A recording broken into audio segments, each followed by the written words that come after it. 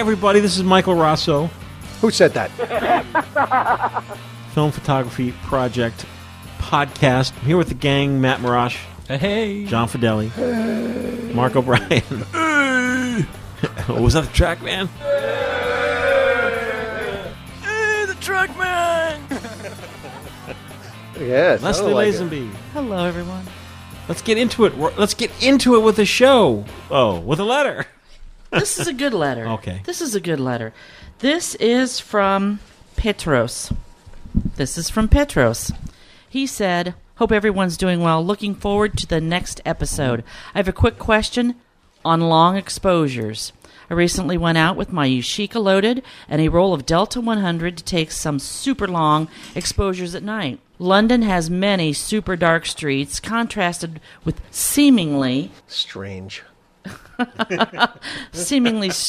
men. No, seemingly out of place, well-lit street signs, and I wanted to capture them. I did my calculations, set up, took a variety of shots. The entire roll was nearly completely unexposed. Oh, dear. This is my first foray into long exposure shots. Oh, dear. Above a few seconds, he says, and I fear I miscalculated my exposure times. Could you offer some tips and tricks for me? Leslie, what happened, eh? Well, Blimey, Michael what Rosso, happened? All this is caused by UFOs.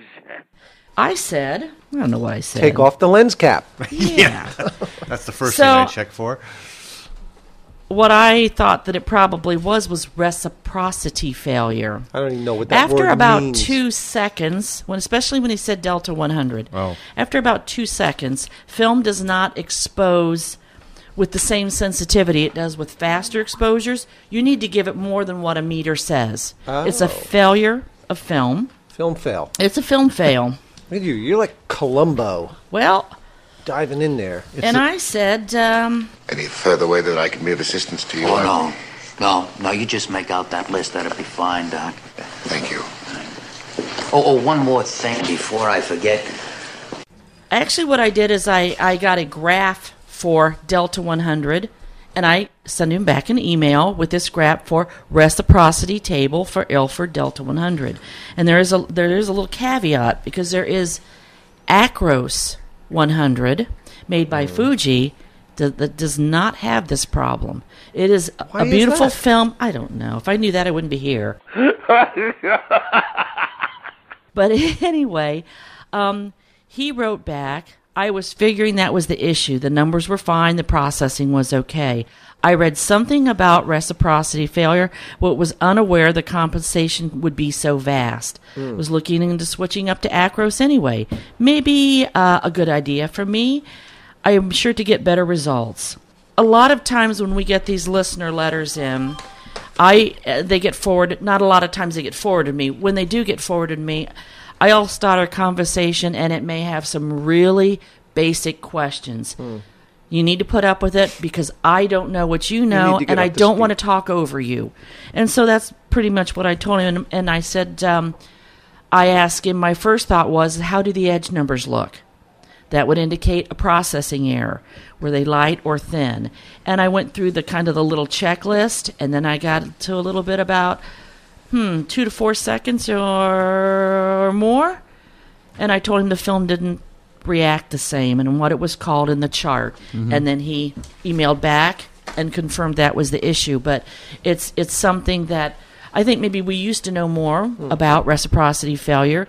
Once you know about it or be aware of it, even if you don't remember even the percent that it is, I should go out with a certain percent or whatever, you can Google it.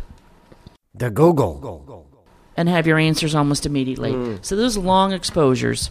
I keep 2 little reciprocity business cards in my wallet at any given time for the stuff I always shoot. And There you go. Wow. Just write them out. You don't have to remember it, just be aware of it. Yeah, just know that it's there, and know that once you go beyond a certain amount, usually traditional grain films crap out at about a second, 2 seconds. Yes. And then your T-grain films can hang a little bit longer, and then if you're shooting Fuji Acros, you don't need it. Life is gold. Anyway, thank you, Petros, for the letter. Not only was this your problem, but it's very educational for the rest of our listeners as well. Good for me. There you go. Because now I know a new word. There he does. I got a letter. Oh, you do? Yeah. John, you have a letter? I have a letter. This is from John Chisholm. And he says, will you have 120 film preservers in the future? Is that what it is? Preservers? Yes. Yep. Film preservers in the futures. I see you have 35 millimeter preservers now and added your color kit. Worked great. I bought it last summer. Had Nice. fun doing 5 rolls of Fujifilm. Thanks. So are you gonna carry the film preservers or what? Yes! Print file? We carry them already. We Oh, carry sweet. Yep. 35 millimeter, 120, and 4x5. Excellent. Oh, and slide. Come and get Sweet. it, John. Lovely. Yeah. Get them. One-stop shop. Do you folks all use print file Yes.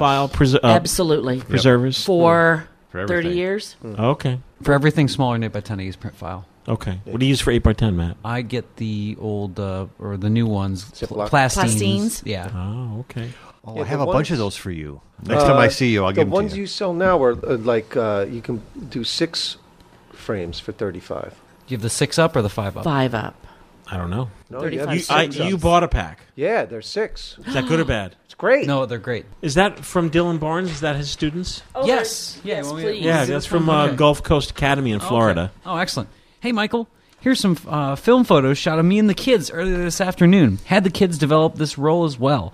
Let me know if you need any names or any writing to go along with it. And he attached some great photos. Great of, photos. Lots of kids in the labs. Yeah, in the dark room, getting their hands dirty, getting some film developed. That's great. Looks like a It's- nice space too. Yeah, it's so awesome. All right, I got another letter. Okay, go ahead. This is from Ashraf Najwan. He says, you can just call me Ash, like the Pokemon guy. Oh, First and foremost, I would like to say that I am a huge fan of your work, and it has really inspired me to pick up film photography as a new hobby. I have been shooting both film and instant photography for quite a while now, and with your helpful video tutorials, I have developed a strong passion in developing my own black and white films through my university's darkroom laboratory. However, due to the new college budget cut, we are not bringing in any C41 E6 chemicals in the future. Primarily, I would like to learn and further deepen my knowledge in film photography by venturing into C41 chemicals and hopefully be able to develop my own color negative films soon. C41. The reason... Stop knocking! The reason I write to you this message is to inquire if FPP runs a student discount loyalty program for high school college students who wish to purchase darkroom chemicals from the store. And if such a program already exists, may I please request for your kind help in providing me information required for me to join the program. What's the answer, John? The answer is get a job. No. oh, The answer is yes. Send us what you want and we'll send it to you free. What? That's not the answer. Oh, okay. What's the answer, Mike? Only you know the answer. I gave you the answer. Oh, well, I thought you would like to be the guy. I I listened now to I'm it. telling you what you I'm tell trying me. to You don't make listen pretend to a you word- didn't tell me you it don't listen because to a word I say. I ever. listened to it. It says our We prices married are her. already rock you bottom. need a couples blowing up. retreat is what Oh you my need. God. I heard it, but I thought you wanted to say. I thought we were like, just pre-talking through the The letter. FPP Online store sells everything at the rock bottom price. You're making me look like a jerk. Over Do we have a here. rock bottom sound effect? I'm gonna hit like you in the rocks head falling? with a rock. So there's no student loyalty program because everything in can't the be. store is so... Yeah, it can't be. We're already better than student prices on any of the big brand stores. Yeah. Thanks. Listen, thanks very much for the letter. We're so happy that you have a brand new passion, and it sounds like it is a passion. Right. So And we have a follow-up letter from Dylan Barnes. Oh, Yes. or am I taking it? You away? have it in front of you, Matthew. Well, I had it. Now, okay. everybody's getting crazy all of a sudden. What's happening? Madness here. It's just madness here. All this is caused by UFOs. All right. Follow-up letter. Mike, the students are doing great. For the second half of the year, me and 4 advanced film students have been putting the Pentax SLRs you sent us to work. Yeah. Over the course of the past 8 weeks, we have worked on portraiture, using a backdrop, reflectors, posing, interacting with subject model, etc., developing C41 and E6 film, C41. E6. using a slide projector, and trying out the new lenses you sent us a few weeks ago. Yes. I recently purchased some darkroom and enlarger equipment that we will soon be setting up in my classroom bathroom. Fun. The photography club with a few students has been such a blast. I've been able to hang out with my students and watch them grow as real film photographers, watching them form their own likes, dislikes, and critiques of their own work. Just the other day, I had a student tell me why shooting black and white was more authentic experience compared to color. To see my middle school students come to be adults through the arts and specifically through film photography, it's truly been an amazing experience for both them and myself. Thank you so much. We'll be in touch, I am sure. All right. Isn't that Yeah. great? Middle school kids, isn't that fantastic? That's Yeah, awesome. It's awesome. It really is. Let's you know, I wish I had that kind of opportunity afforded to me when I was that age. For real. That would be Yeah. fantastic. Yes. John is a big enthusiast of panorama. I like love panoramic. Why is Yeah. that, John? I just love the image. I love the way it falls and looks, and and it's not what you're usually used to looking at. So Well, Mark, epic what do you is the got? word. Yes. I think all of us like panoramic images, and sometimes we forget about how easy it is to do them if you've got the right camera. And of course, those people with their iPhones and whatevers can do all these cool panoramics, but they're not on film, folks. The very simplest panoramic format is just the crop 35 millimeter frame. Yeah, And you that's see like- that on like the Vivitar, whatever it is. Ultra wide and slim? It's like a cheat, right? Yeah, it's a cheat,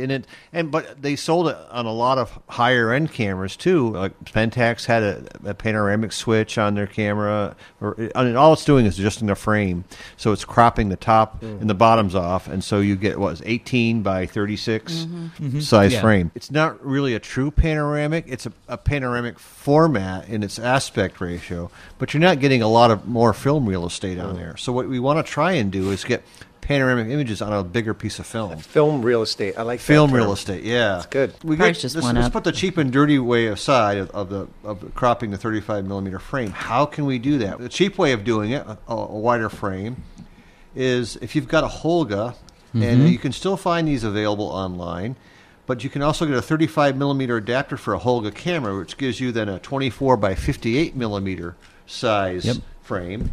And that just drops in, doesn't it? It just drops in. It replaces the back with a red window on it with a solid back. Really? And it just drops in there, and you've It's a got little a mask, little. yeah. You put your spool in one side, your take-up spool on one side, and 120. But I cheated on mine. I had an old 35 millimeter adapter from a Miapta TLR that I stuck in way. here. So when it gets rolled up, it gets in there. Now the thing you have to worry about this, though, there's no film rewind. So you have to take it to the dark room Oh, and put it then, back in. and then put it and then rewind your film back in the camera, or with a dark bag or Your own whatever. darkroom, not Your own- thedarkroom.com. Yeah, your own darkroom or a probably dark send the whole camera or a to them. changing bag or something like that to make it work. So that's a disadvantage of using that system. Did you mention film changing bag? Yeah, film changing bag, which the FPP has. Yes, it's as I a recall. bag Yes. that you put your hands in, and it's black in there. It kind of looks like a T-shirt when you lay it out. Yes, it does. So And you can do that in any Holga? you can do that with a standard Holga. It's got the adapter. Rather than having the adapter, You Can can you- do it. You can cheat and just run the film across there and get the whole sprocket effect. if you want Right, right, sprockets. right. So Okay. that's one way of doing it. Or you can make a cardboard mask and do it. And Yep. it doesn't have to be in a Holga. It could be. You could, if you've got, and I'll get to that with some of the regular, more expensive cameras, what you can do. But you can take any medium format camera and make a little cardboard mask and stick your 35 millimeter cassette in there and wind through. Now, if you've got cameras that are much more like a Pentax 6x7 or a Mamiya or whatever. A lot there's of the other things you Mamiyas can had do. masks you yeah, could buy. Mamiyas actually have a back you can put on there. The Mamiya 7s had this mask you could get in there for $35. It's awesome. So then Holga came out with a 135 pan, which is actually a really cool camera because it has two lenses. It has it came with a pinhole lens and then a standard Holga 55 millimeter f8 lens on it. And actually, I really like this one a lot because you can rewind the film. It just takes a standard 35 millimeter cassette. The other thing is, since it was made by Holga, it's of course it's a fairly cheap plastic camera, but it wasn't all that expensive when they were new. They're really hard to find now, though. And I just had a guy write on my random camera blog that he read my review of the Holga 135 pan. He goes, Now I gotta try and find one. so we'll see what happens. So that's another step. You can also go to something like the Lomography Sprocket Rocket, which is a panoramic. Yes. And that's about 24. I think it's about 24 by what is the Sprocket Rocket? A million. It's really long. 24 by 72 millimeters. You got one of those, Mike? I have the, what's this? Oh, that The thing. Spin The other- 360. I have the The spin. spinner. The spinner. Spinner. We can talk about that Okay, too. cool. The Sprocket Rocket. I just got mine a few weeks ago from a friend. She didn't have the mask that came with it that masked over the sprockets, so my sprockets get exposed, but I don't scan those in. So anyway, Rocket again, it combines a wide-angle lens with a very lengthy piece of film. These run about between $50 and $85, which is remarkable considering it's just a piece of plastic. Yeah, really. And then there's the Lomography Spinner 360, which spins around and the film travels through. Yep. It's like a rotating lens, right? And so film rotates. The whole body rotates. Yeah. And the action of it advances the film at the same rate. So, okay. However much you expose is how hard you yank it. Okay. Wow. Huh. Oh. That's slightly double entendre. Yeah. I try. Leslie.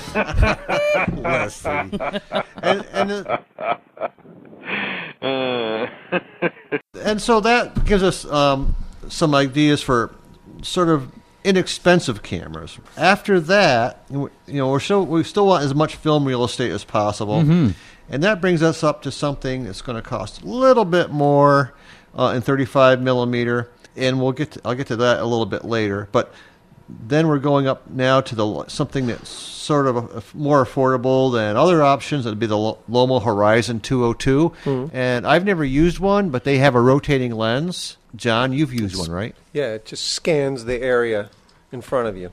And it's interesting because every time I shoot with it, there's always someone who's like, what is that? Yeah, what right. exactly is that, and what is it doing? Yes. And you tell them it's a camera, and it blows people's minds. And what it moves, and what's all that stuff doing? It right. makes quite a racket as it's scanning the film area. Racket. So, yeah, it always turns heads like, or usually. Now, that particular one, the Horizon, that is 35 millimeter, right? Yes. Okay, and it does 24 by 59 millimeter frame size. But the back is also curved too, right? So it gives you you're not distorting your image as you expose for the panorama. It's a great entry level wide camera, I think. And I see prices for those for about 150 used to 200. I bought mine used, but it crapped out on me within like a year and a half, Okay. I think. Oh, man. That's why. And I just recently got a new one with Mike's help from Lomography. Oh, cool. It's always better to buy new if you can. What kind of film have you put in it? Color or black and white? Everything. Everything. Everything. Have you shot with it recently? Everything. Yeah. You just gave me a rollback last time I saw you. Oh, is that right? Yeah. You really like I think that that camera? was black and white. Yeah, it's fun. Okay. You know what it's really good for? Social gatherings. Oh, yeah. Because you can get back and just capture what's going on without really, intruding on people. So. And that brings us to some other cameras. There's the Wide Lux 35 millimeter panorama. Yeah. Those go for about $600 used. They're really expensive. I think Donka Dave had one of those. Yeah. The older Russian, the progenitor of the Horizon was the Russian Horizont cameras, and you can actually check eBay and find those. Again, they're the same technology. They're just older and more metal, and there's less plastic in them. Are they mostly from Russia, though? Yeah. And then shipping that kills you. Yeah, Now- it never gets there. If we get into something Just a takes little a bit long more time. expensive to a lot more expensive, but X-Pan. the X-Pan and the Fuji TX1, they're the same camera. Yep. So yes, your Hasselblad X-Pan is made in Japan. It's not in Europe. But that's actually a good thing. Yes, that's a good thing. That's a medium format camera? No, it's 35 millimeter. 35, It gives you a 24 by 65 millimeter frame. It's about as sharp as you can get on those. Yeah, and I've seen you see chromes or slide film shot with these cameras, and they're just incredible. Yeah. They're also very pricey cameras. You can probably find a TX1 maybe a little bit cheaper than you could the X-Pan just because of name recognition. Yeah, you can probably buy those from Japanese eBayers most often, and I don't trust many people on eBay, but Japanese camera dealers are a good exception. They're almost like KEH as far as how conservative their ratings are. But Is that right? Yeah. They like happy customers. Yeah, but the crazy thing is X-Pans. I mean, you buy junkers, and they're going for premium prices. What's the price like range? $1,500. You're getting a body in the 45. So you could buy a couple Horizons with that. you know, Yeah, I could what the heck. shoot one and smash it on the ground and pick up another. Yeah. So, and there was also the Nobel 135, which is another rotating lens camera. You could also, if you had a Mamiya RB set 67, you can get a 35 millimeter adapter for that, and it slows the 35 millimeter in the back. And you also, if you have a TLR like the Rolleikin, is it the Raleigh? Would they call it the Rolleikin? that you put in the Raleigh TLRs and allows you to put 35 millimeter. The problem with that is you're shooting vertically, and you have to either tilt your camera horizontally, which for a TLR is really a pain in the butt. So I don't. Well, I guess you focus and then. Yeah, I guess you'd have to do that. So that's probably not the best way to do it. So that's through your 35 millimeter options, and there might be some other ones out there I'm not aware of. Again, we're looking at film real estate. So if we want to get a little bit bigger and a much richer panoramic experience, we can go to something like 120 film. Mm-hmm. The cheapest there would be something like the Holga 120 pan. And they had actually two versions. One had a front on it, one of those? Just like the Holga 135. It has an extension out in the front. And I don't have one of those. They're pretty pricey now used because people want them. And I think if you were probably a little clever, you could probably find something like a Schneider lens to stick on the front of one of those things and get some really quality images. Schneider 58 or something like that? Yeah, something like that. If you want to really break the bank. Yeah. Whatever. Plastic body. But also there's the Holga wide pinhole camera, which gives you basically a 6x12 centimeter image. Mm-hmm. There's some funkiness because it's a pinhole, but I've had good luck with that, and it's a lot of fun to shoot. Interesting images, like right? Bel Air did that. Yes, I was going to say the Bel Air. Bel Air did it, Yes. and so that was another. That's a solid one. Going to Lomo Bel Air was 6x12, and I had a Bel Air, and it was the early version, and I just felt it wasn't the camera I was hoping for, and I wasn't as happy with that, so I ended up selling it. So now we get to a little bit more expensive. And now we're getting the more real estate you have, the more it costs you. So we have the Fuji GX617, which gives amazing 6x17 centimeter images. And you're starting at least $2,000 just for the body there. And those are built for durability. They got like a roll cage on them. They have a roll cage, and I've seen there was a guy at Photostock a few years back who had some prints he brought that he made with this camera, and he'd shot on Fuji Velvia. Oh, gorgeous and prints! They were just incredible prints,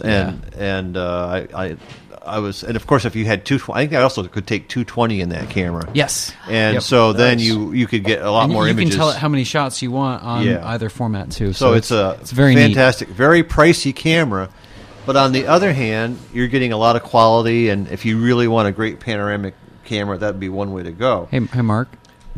Sorry to derail. Do you remember what Jeff and Eva Bano, which crazy 120 camera they have that does the panos? Jamie also has one of them. Oh yeah, I know. It's called a Sights round shot. That thing is so crazy. It's got like it looks like an 80s computer on a tripod. Right. Like it's got the remote, this crazy gray remote where you just like press to expose. It's neat. And there's a digital version of that. I looked them up on. Oh my gosh! Online. Of course there is. So that was there. You go. And now we're getting into some other ones. There was one called the Garci 6x17 camera. Yes, they're still they're pretty easy to get a hold of. Mm-hmm. They're cone style cameras. So now we're almost large format, so I can talk about these. And because their main competitor for that is the Linhof Technorama. Yeah. Now we're talking Linhofs. So the only Linhofs that you can find are junk because all the collectors have scooped up the really premium ones. So the best bet, if you're looking at a Linhof, is to buy a GF617 and be happy with that. Yeah, I would agree. I actually was selling off a camera estate a couple of years ago, and I got to play with a Linhof Technorama, and it was an amazing camera.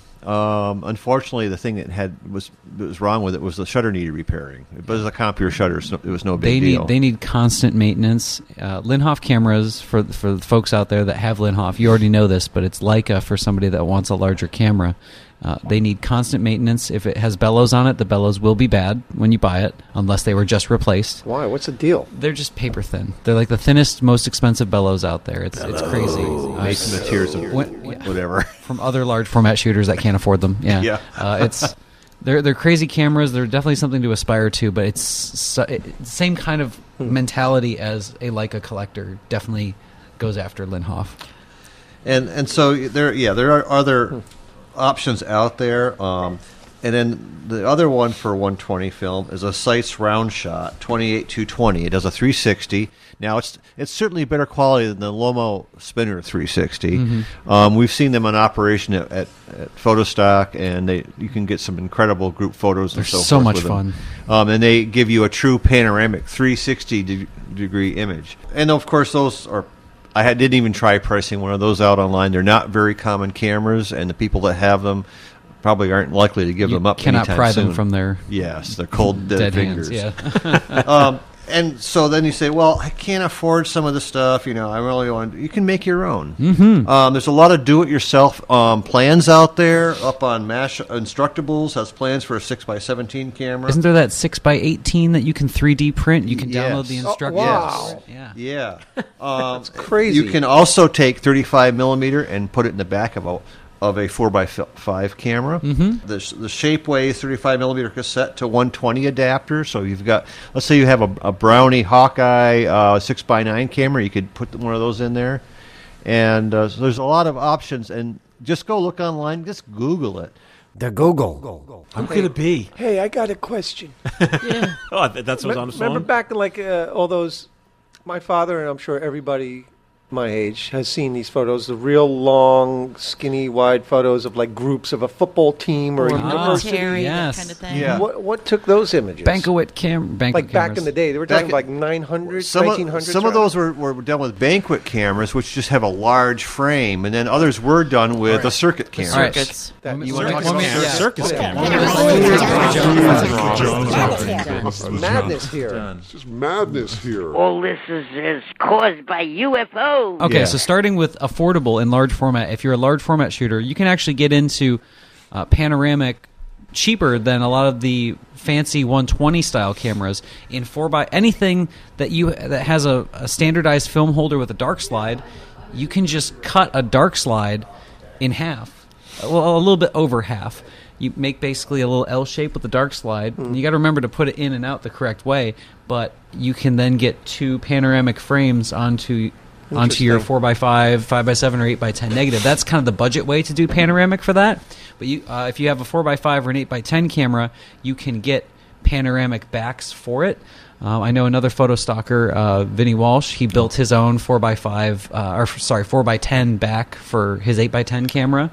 So there's a lot of those available. So there are some standardized panoramic formats in large format, among them being 5x8, 4x10, 7x11, 7x17, and 12x20 are the most popular. That's a big camera. Yeah, they're enormous. The 7x17 and the 12x20 are what are known as banquet cameras, and they were the photographer shows up and you can either afford for him to do one or two shots, and that was about it. And that's where you see those pictures where everybody is seated and it's taken from like the mezzanine or the second floor, but he's using a little bit of front tilt, Scheimpflug, and getting everybody's head in like sharp focus. Shining. Yeah, the shining photograph. And then you know what they did with them? They received those photographs, and they rolled them up very tightly, and they put them in a cardboard tube, and 50 years later, they bring them to me so that they can be scanned and reprinted. Oh, my of God. course, when they're unrolled, if they're not properly humidified, Everybody's Like cracked. they're cracked. And then they bring them to me to be retouched and then printed. So what you're And I've saying seen- like a I've pretty seen good biz. A lot of those. So your great grandfather Lazenby But are actually they the shot them with that long- in mind. That's- Yeah. long, skinny shots. Yes. Now, Family I remember always reunions. being fascinated by those. And a friend of mine, Kevin Neblong, whenever we go to flea markets and he sees one of those shots, he buys it. Because he's like, look at the people in here. Like, look at this guy's Look at all the dead people. I've got a This guy's 96 head's turned inch so one it's up in the store blurry, that and I he's like, did, yeah. just looking at. He'll take a magnifying glass and look at every person. Oh, wow. And check And of out course, just I like, do that it's too, but it's pretty on the freaky. screen. But He yes. needs to get out more. Yeah, he does. Now, beyond the banquet style cameras, there's another tier of specialty. For the man who has everything, a circuit camera wants is more. for you. Oh, yeah. The circuit cameras are crazy. Mike and is saying circus camera. and it's circuit, but it's spelled with a K, so it's different from like an electronic circuit. So CIRKUT cameras. Cut. Yeah, cut. KTZ What's neat cuts. about those is it's a roll film format, but what happens is you're exposing a very small slit across, and the whole camera is rotating. So your exposure is actually on like a drive gear. It's definitely Like a clockwork mechanism. it's a steampunk's wet dream when these cameras are Had to moving have the along. proper Crazy. matching tripod too. Yes. Correct? If you Mark don't, Dalzell it's very needs one of these. expensive. Oh no, he would love it because you have there's a huge box where the camera and lenses are, and then there's another box just with the correct gears and everything to make it work. He'll find one. If anybody's going to get one, it's going to be Mark. If anybody Dalzell. wants to see Circus one, camera? Yes, a you don't really circus have to go much further than going to Photostock because annually, I won't say it happens every year, but Jamie Young, a fantastic photographer that shoots pretty much exclusively with panoramic format, has in the past taken our group picture with a giant circuit film camera. It's 8-inch film, so 8 inches shiz. high by... Usually they come in 100-foot spools, and you can buy this film once a year during the Ilford special order that we always plug on the show. What's funny is a gentleman that another famous photographer that lives right near Jamie is also now into circuit film cameras, Mr. Gregory Heisler. He was the guy that did all the famous covers of Time magazine in the 90s through early 2000s. Oh, really? So he's now he's got the bug for circuit film. It's crazy stuff. If I could afford it, I would do that. Oh yeah, it's cool. It's so funny you mentioned, you said circuit camera. I said circus camera. Mark O'Brien's talking about a panoramic lomography. This is not a panoramic camera, but it all ties in because this is the La Sardegna. Yes. Remember that? Yeah. We got this in It was 2011. all the rage back then. All the rage. And, I mean, look at it. I brought this to my parents' house to shoot with it. And my Aunt Linda, who is the 110 shooter... Hi, Mikey. It's Aunt Linda. When you get time, order me some 110 film. And my Aunt Linda, who is the 110 shooter, she's like, "Oh, Mikey, I see you have your clown camera with you." It does look like a clown camera. Call it a to be clown fair. camera. To be fair. Really? Yeah. It's kind of funny. I have I have a green one. Oh, you do? Hey, what Yeah. are those selling for? They got any resale on them? I don't know what these sell. I mean, on eBay. On you the mean. eBays. They don't make them anymore, right? Or they do? No, I think think they they do. do. Yeah, They still yeah, do? yeah. I don't think they make like this. They make Oh, a they do posher make higher La end one, Sardinias, which but- is it's got like I don't know. Mine real is metal in it or something. thinner and blue. It's blue, and, Oh. and it actually says sardines on it. What does that Oh, does say? it? This says sardines on it too. Oh, okay, yeah. I The don't know if my Capitan. Bellstar does. We it. were given these. We were gifted these. We were gifted those, and I got, which I still haven't used because I'm afraid to use it, a Tori Amos edition There you go. Lomo camera. There's you Yeah, with that's it back the in Flash. 2011. Yes, but it has a cute name. No, that's Flash. No, that's a very special flash. You could use that flash with your Lomo Kino. Mine was Yes. busted. It regenerates very quickly. Mine was busted. Yeah, they have the cute name, and I Looks like a wink light from the old Polaroids. I don't remember. I don't recall. I have no memory of anything at all. Have we concluded our panoramic discussion? I think we've just about pretty well covered it. covered the whole panorama of panoramic cameras. Yeah, and thanks for listening, Mike. $40. The lowest price on the Sardinia? eBay is $40, and then there are prices like the Bell Star, like the I love special the Bell Star, yeah. $184.95. Hi. Which one? Let me see. What does that look like? The Bell Star. It has a Western look. Oh, here's one for $206. What? Why? I don't know why. Bell Star. Ooh, that does look kind of cool. Yeah. I like the steampunk one. How would someone get into shooting panoramic? How do you get into it, Mark? How do you get into it? Yeah. What do you buy? What's the gateway? Oh, the camera? gateway. Oh, man, what would be a good gateway? Well, it's probably the gateway was just taking a roll of film and putting it in your Holga and rolling it through and seeing what you get. That's probably the gateway. I agree with the Holga. It's the least overhead. You'll be pleasantly surprised with what you do get because whenever you're taking something, especially 120, and then you're running 35 across from it, anytime you're cropping in intentionally like that, you're getting the best part of whatever lens is projecting onto it too. Do you That's correct. still sell those little buffer things that you put in there to adapt 35 to 120? We never sold them at the No, FPP. Never did? I'm a tape person. Oh. I tape mine in. I thought you got somebody to But, machine them or something. No. You No? foamed them, didn't you? Yeah, Foamed Dane Johnson foams them. Use Yeah. packing peanuts. Yeah, the peanuts. Yeah. Oh, Back in right. the day, there was something called Sprocket Revolution. They're not on the web anymore. Oh. They sold the little adapters. And there's also these 3D printed ones I see Yep. out there now. Oh, is that right? Yeah, and you can go online and find them. On like the eBays? On the eBays, yeah. We'll be right back. First, save voice message. Hi, Mikey. It's Aunt Linda. When you get time, order me some 110 film. I'm not ready to give up my old camera yet. Ikemono. Flash. That means 110 film. That's right, 110 film cartridge, the awesome Small format film introduced in 1972 by Kodak, has been back. And what better time to shoot some 110 film Ikemono Flash camera in the FPP online store. Check it out. We have some vintage Kodak cameras in the online store. Super amazing. The brand new Diana Mini 110 camera. That's right. And the new Ikemono Flash. Tiny 110 camera with a built-in flash, which is awesome. Let's shoot 110 Ikemono Flash. Hey, we're back. Wow. Matt, you know, we're May 1st. I think now, if we don't, it's now or never. Talk about photo stock. Yeah. Mark, you still go to photo stock? I try and go, not every year. This year I can't go. I've got other things going on that time of the month. I'm scared. I'm too scared to go. I'm still on the fence. Mike, you would have a ball. Really? You would just go. Now you might be a little afraid going in the north woods of Michigan, being a Jersey boy. But listen, you've got woods around here, so it can't be any worse. No, it's just farther away. It's a lot of fun because everyone that comes in, they check their ego at the door. Yeah, no, everybody's cool. There's no puffery there. Okay. And everyone, they have a good time. They sit around, drink lots of fluids, and eat well, and go out and do photography, talk photography. They look at people's portfolios, and there's all skill levels there. And you would, maybe you should go up there and be a speaker and talk about the FPP, because we have different speakers come up different years. What would I talk about? You could talk.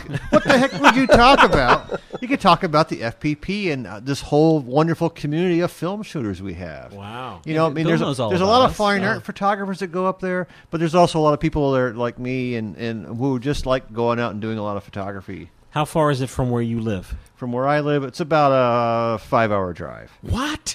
Because the thing is, man, is like when you're driving on the road, I mean, like you get a person who's that rude, I mean, they're going to kill you. So, like, if you give them a quick, short, sharp shock, they don't do it again. Dig it? I mean, he got off light because I could have given him a thrash, I only hit him once.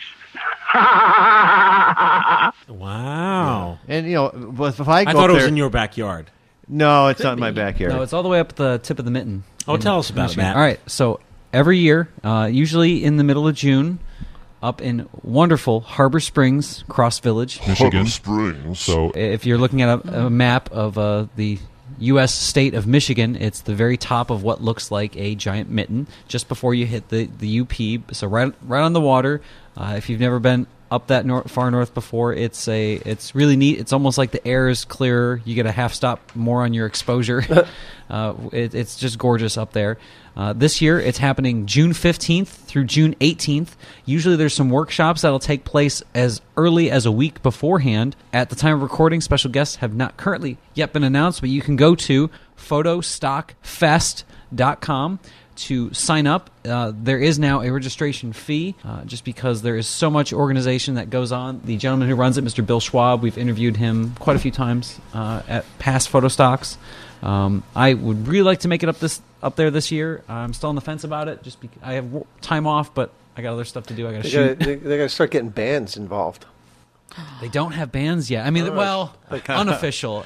There are some musicians that show up there. And there's some very good musicians that show up there. There's some very good ones. Yeah. It's definitely a smooth feel. Cool. Yes, it very much is. Yeah. And did you go? You never went. I've never been. The only thing they have there on tap is they have Oberon and water. That's there's lots of beer up there. Oberon is beer. Yeah, actually, there's a lot of beer from Short's Brewery. It's just down the way from there. No, it's really worth going. It's a really good time. I mean, people have a good time, and there's people out doing shoots. There's a lot of people who do wet plate. Mm-hmm. And so they're always doing wet plate shoots there. And last year I got my picture done for the first time with a wet plate. There's all sorts of cool stuff. Yeah, the print swap is a lot of fun. How many people you think go there? At its peak, it's mellow. It fluctuates year to year, but it has overall grown. I think at its peak there was over 100, and then it gets a little untenable after that. But so it's still a little about bit 50 to 70 people on average. Yeah, consistently. It's intimate. Yeah.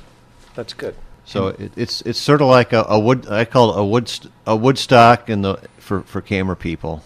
What's really interesting is there's nothing that says this is film only, digital only, but it just seems like it shakes out to be a lot of traditional shooters. Yeah.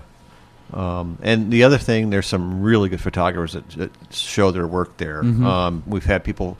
Last year, we had several photographers from the West Coast who were there, and their work is phenomenal, and they talked about their work, and they had examples there to show. One of the women that was there was a good friend of Ansel Adams, and so she had some really remarkable work to show.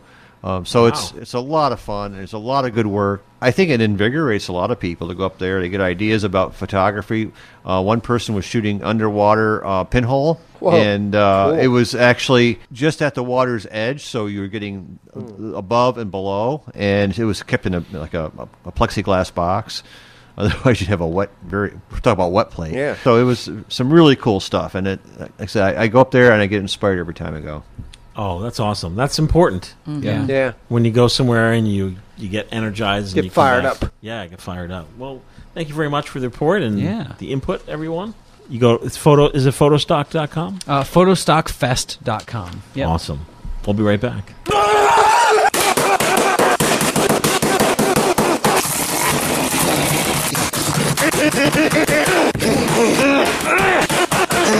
This year, we're celebrating everything color slide film. Films that are processed E6. That's right. E6. You can pick up color slide film right in the filmphotographystore.com. Our famous FPP Retrochrome, which is Kodak Ektachrome that we rescued from a military base out west. This film was kept refrigerated in its entire life. We carry two varieties, 160 ISO or 400 ISO. Both are available right in the FPP online store. Just go to the new store, click 35mm film. In the left-hand column, you will see categories and choose Ektachrome. There it is. Check it out. Shoot away. The year of E6. E6. And of course, you can process this yourself using our very own E6 Color Slide Kit. You could also process it C41 to get a cross-processed negative. Thanks so much, folks. Now back to show.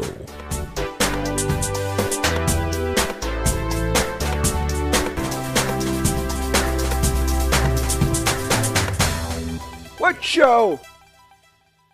Hey, we're back, and we have an awesome book review from Mr. Mark O'Brien. Hello there. Take it away, Mark. Okay, yeah. I thought I'd like to bring a book every now and then that's just not about photography, but it's maybe peripherally related. And this one I brought this time is called Photocraft, Cool Things to Do with the Pictures You Love. It's by Herder, Frankel, and Lovett. It was published in 2005 by Bullfinch Press. It's 160 pages. It's just really sort of photography meets crafting in some ways because it shows you different things you can do with your images. If you've been shooting for a long time, you probably have lots and lots of images. And at some point you say, I would like to do something different with my stuff, just besides sticking it on the wall. Maybe I can make some presents for some friends or some relatives. So this book has a lot of great ideas for projects using your photos. If you want to just do more than put them in frames, you'll get a lot of ideas of fun to turn them into something more than also just fridge magnets. The authors give some good advice on materials and techniques, which is important if you're not into that whole crafty world of things. You say, where do I get this, and how do I do that?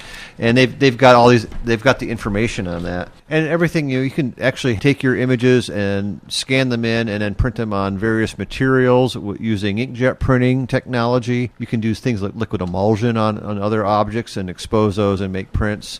Or you can just take your prints as you've made them, or you've got a bunch of things laying around. You can treat them differently and attach them to things. Even have your print image on a shower curtain, which is kind of interesting. You know, I mean, there's all kinds of things you can do. That's frightening. Yeah, it is frightening, isn't it? I mean, can you have imagine Mark having O'Brien staring at me every time I take a shower? Yeah, or I was going to say have Mike Rasso on your shower curtain every day. You know, hey, you'd get super positive every morning before you got in the shower. That'd be a great video. Thanks, like, Mike. Somebody opens up a Michael Rosso shower curtain and it's just Michael Rosso making the same face. Yeah, right. So, people, sometimes we get a lot of ham-fisted when it comes to trying to do crafty projects. And so this is a book that you could take a look at and say, oh, yeah, I could actually see it doing that. And there's other things in there you might say, nah. But the thing is, it's nice to know what's out there if you get inspired. And maybe you'll find another way of taking some of your photographs and making other art objects out of your photographs and incorporating it into an exhibit or something. So there's more out there than just your standard put something on a frame and show it to the people. I think that's good. Lampshades are another thing you can do. What is this? Iron-on transfer paper. Yeah, you can. There's iron-on transfer paper. You can use it with inkjet printing, and then you can just iron it on the material. So there's all kinds of things. The lampshade out there. idea is great, especially at a party when you wind up with wearing Mike it on your Grasso head. on your lampshade. Yeah, Mike Grasso face over your head. So I picked the book up at a local thrift shop for $2. It's still available online from various sellers, and you can get it used and so forth. And there's other books out there, but I like the idea. The title is Photocraft. What can you do with your photos and make craft projects out of them? So, and if you've got kids, there might be something in there that you could probably say, oh, we could do this with the kids, and they would have some fun with it too. So photo bracelets. Yeah, there you go. Fun. So there's all kinds of stuff in there, and a lot of it's not things that I might do myself. If you're inclined to experiment with these other techniques, it looks like it could be a lot of fun for other people. Thank you very much, Mark. You're welcome. Candles. Now, I'm going to call the pizzeria. Now, you guys can't laugh because they'll hang up on me. Oh, okay. What do you mean they'll hang up? Italian pizzerias, they're very serious. Come on. John. What is this, a prank call? I told you, I went into a pizzeria, and there was a guy in front of me. He picked up his pepperoni pizza, and he looked at it. He's like, I called. I asked for just a little pepperoni. I really just want a little bit of pepperoni. That's way too much pepperoni. Think Seinfeld soup Nazi. Italian pizzeria. Pizza for you. What did he say? The pizza owner was like, that's the way that comes. If you don't want a lot of pepperoni, here. And he went in, he reached out, and he ripped the pepperoni off. It's like, there you go. How's that? I saw it. What did the guy do? The guy walk out? The guy, he walked out sheepishly. He took the pie with him? Yeah. Was that or nothing? What a schnook. You don't want to go, you just go with the flow. Right. Why are pizzeria guys always so angry? Italian-American. They're always Or angry. Italian. You'd be angry if you worked at a pizza parlor all day. I guess so, yeah. Under fluorescent lights with a bunch of stooges driving your pizzas around. Now you're making fun? And those hot ovens. Come on, what do you got to do? What kind of intelligence level do you have to deliver pizza? Are these? Did you ever get a pizza delivered? Yep. You look at the guys like, oh, geez, what else? Those are pizza delivery You're like, boys. oh boy, what else is this guy They're going to do? not the pizza master. No. Everybody's angry. No pizza for you. Which angry Italian place are we ordering from? Bella Vita. Yeah. On the scale of 1 to 10, how angry are these guys? They're about a Pepperoni. 5. They're about a 5. They're about a pepperoni? Pepperoni. They're about a 5. All right, let's hear. Put it on speaker. All right, don't go I won't laughing. say nothing. I won't say nothing. Oh, you have to keep... It may be very boring. I don't know. We're getting I've got a feeling it won't be. pepperoni and mushroom. And everything and a pie. garbage. Everything. Pull it up. Can I help you? Yes, I'd like to order for pickup. What do you need? I'd like to get one large pie with pepperoni and mushroom, and one and one everything pie with anchovy. You want a Bella Vita special at anchovy? Special with anchovy. Put anchovy. Yes, please. Okay. And can you make them both extra crispy, thin crust?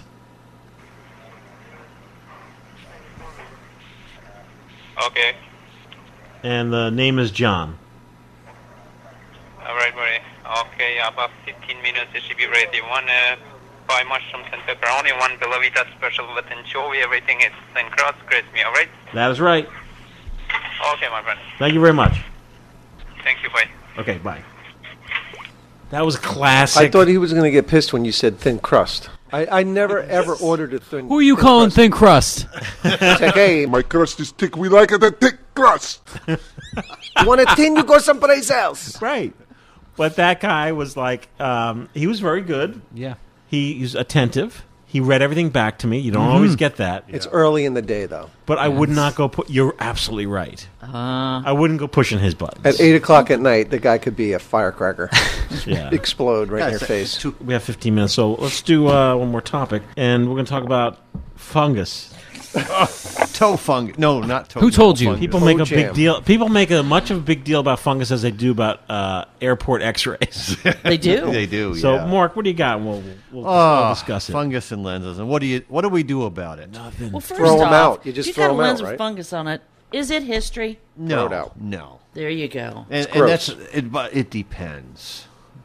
I mean, sometimes you get if it's a really bad case of fungus, it looks like it's veiled. Looks like maybe a petri dish sample in there. And you say, nah, I don't want to use that one.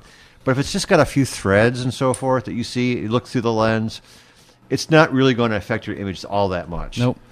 For people don't realize is that back in the early days, it was really hard to make lenses without imperfections, and you would look at some of these. I've seen lenses in Russian cameras with little tiny air bubbles in them, and you go, "What the heck?" But that was a standard operating procedure back in the day. So, how much is accessible? Is it worth removing and sending it out? Have you ever shot with lens fungus? Have you ever shot with lens fungus, Leslie? Well, wait a minute. Where's this fungus grow? Inside the lens? Outside? It's inside the lens most of the time, and it grows in between the elements. And lots of times it's growing on the coatings that are on the lens, or it can even be on the cement sometimes. But primarily it's on the coatings. I have a worse problem with one of my lenses. I have little house dust mites that crawl inside the lens. Oh, and grossing me out, man. That's pretty cool. There's 3 house dust mites in this 85-1.8 lens I have, and I don't know why just that. Why are lens. house dust mites crawling into a cameras? That means if they're crawling into cameras, that means they're crawling everywhere. They're, of course, yeah. That means they're everywhere. They're right? everywhere. If you have cats, you probably have house dust mites. I don't have a cat. Okay, well, you don't have, but you probably have house dust Wait a mites. minute. Everybody do has. you like watch these things live? I mean, what? I don't want to go off what's- topic. But well, it's kind of on But topic. let's say sometimes sometimes you just let things time go by. You're like, I'll change the sheets next week. What kind of mites are coming into the bed? Well, it can only be house dust mites. They're The everywhere. house dust mites. That's a mite that's found everywhere. Where does it come from? It's so small. It They just just, is. they just is. are. What do they live on? Dead skin. dander, Dead skin, old skin flakes, pieces of feathers, whatnot. And So when you're vacuuming, are you vacuuming them up? most of them. And when you wash your laundry, you're getting rid of them. Yeah, you're getting rid of them. But they come back. But they come back. But if You've seen them under a microscope? yeah. Oh my god! So I'll have to show you that lens sometime. Next time I'll bring it. You actually see them in it. Yeah, I mean, I have to look at it through a magnifying glass to see. But there are those little white dots in there. I mean, What about these mites that show up on your scanner? Like sometimes you'll scan a piece of film and you'll look. It's probably one of those house dust mites. Oh my! Leslie's looking at me with a horrified face. She's like, to me, she's like, your house is full of mites. No, I'm just. It showed up on a scanner. I scanned a piece of film and I looked at and I saw So like a mite. little- Yeah, that's probably what it was. A little house dust mite. My I cat mean, they're sits on my innocuous. skin. Okay. Just Yes, disclaimer. absolutely. That was when I was scanning at the old FPP. Yeah, we left not them there. my house. Oh, geez. Now we didn't even talk about follicle mites, but that's something for another thing. Oh my goodness! You're They live gonna- on you're your gonna eyelashes. And also your skin. You're You might gonna- have fewer. Say, but Mike's going to come back completely shaven, no hair, yeah. nothing, Eyebrows gone. Yeah, Yeah, everything's exactly. gone. Everything must be cleaned. Yeah. Anyway, and just Dolphin think those smooth. those little follicle mites are having sex on your face somewhere and reproducing. That's crazy, Mark. Yeah. Oh my God! So anyway, we I'm thinking, get a room. we go. sinking This is in. when we Mike go looks off like he's gonna topic. It's vomit. really interesting off topic, right? Yeah, please continue. So the thing is, people can rightfully be upset about lens fungus because if someone sells you a lens that says it's in perfect condition and you get it and it's got fungus on it, it's not in perfect condition because it's got It's all problem. fungused up. It's all fungused up. Is it worth cleaning? It depends on the lens. If it's something that's like a 50 millimeter lens, or you can get them anywhere, I wouldn't worry about it. If it's something that's an expensive lens, yes, you can send it out and have it clean most of the time, because what will happen if you get a really bad fungal infestation, it can actually etch the lens itself. The coatings go with it. The coatings go with it, and so you you want to avoid that. The biggest problem, what causes lens fungus, is lenses that are kept in a humid environment. Moisture. And so we had a researcher at where I work at the University of Michigan. He was on a long trip to Madagascar. Oh my goodness! And he had his complete Canon set with EOS this and all these big lenses and everything. it all came back fungused, and he was, he basically had an insurance write-off on that stuff, I think. Hey, I don't want to go off topic, but did you know that vanilla is grown in Madagascar? Yeah, it's an orchid. Yeah, it's awesome. They grow it in the greenhouse where my wife works too. Is that right? Yeah, it's orchid bean. What do you do about it?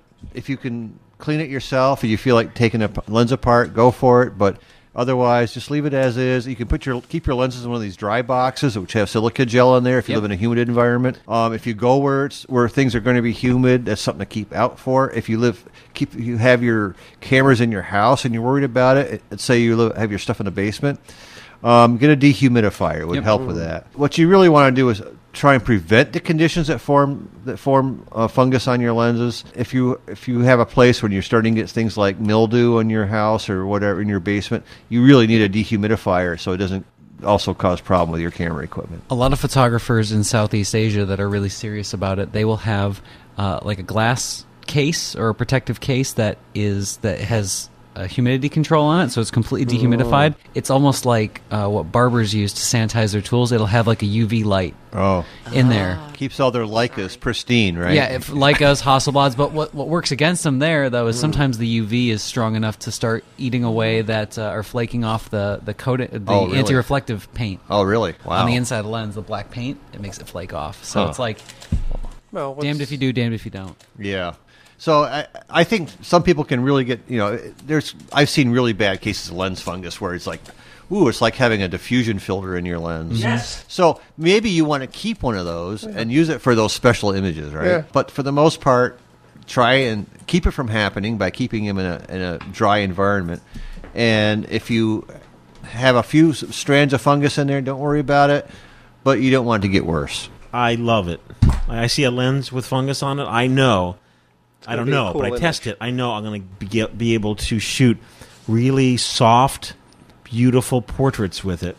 I have an automatic land camera, a 100 automatic land camera that clearly someone stored and looks like garage stored. It's not the one that the roaches in it, is it? No. Oh. I call it the Dream Cam because it produces a beautiful, soft, gauzy, beautiful image.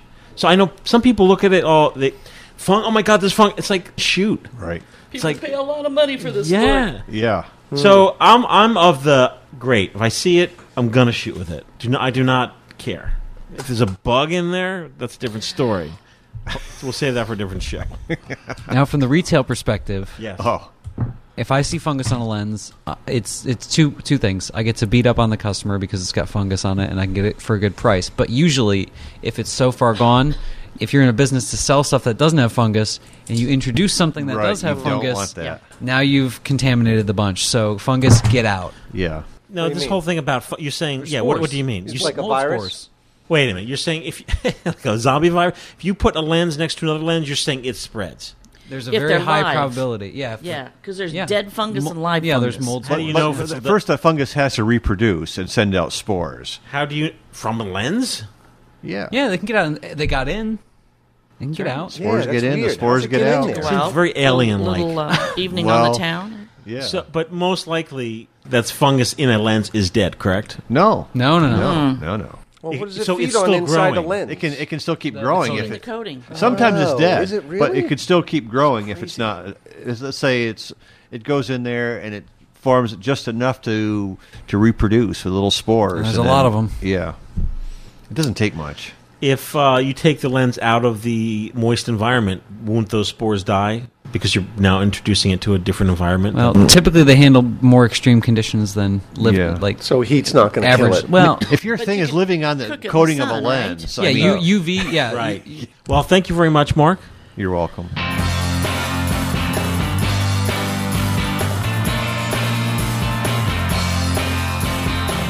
Is now time for pizza pickup. We're going to see you in 2 weeks. 2 weeks. Podcast at filmphotographyproject.com. That's where you can reach us. We're going to see you in 2 weeks. 2 weeks.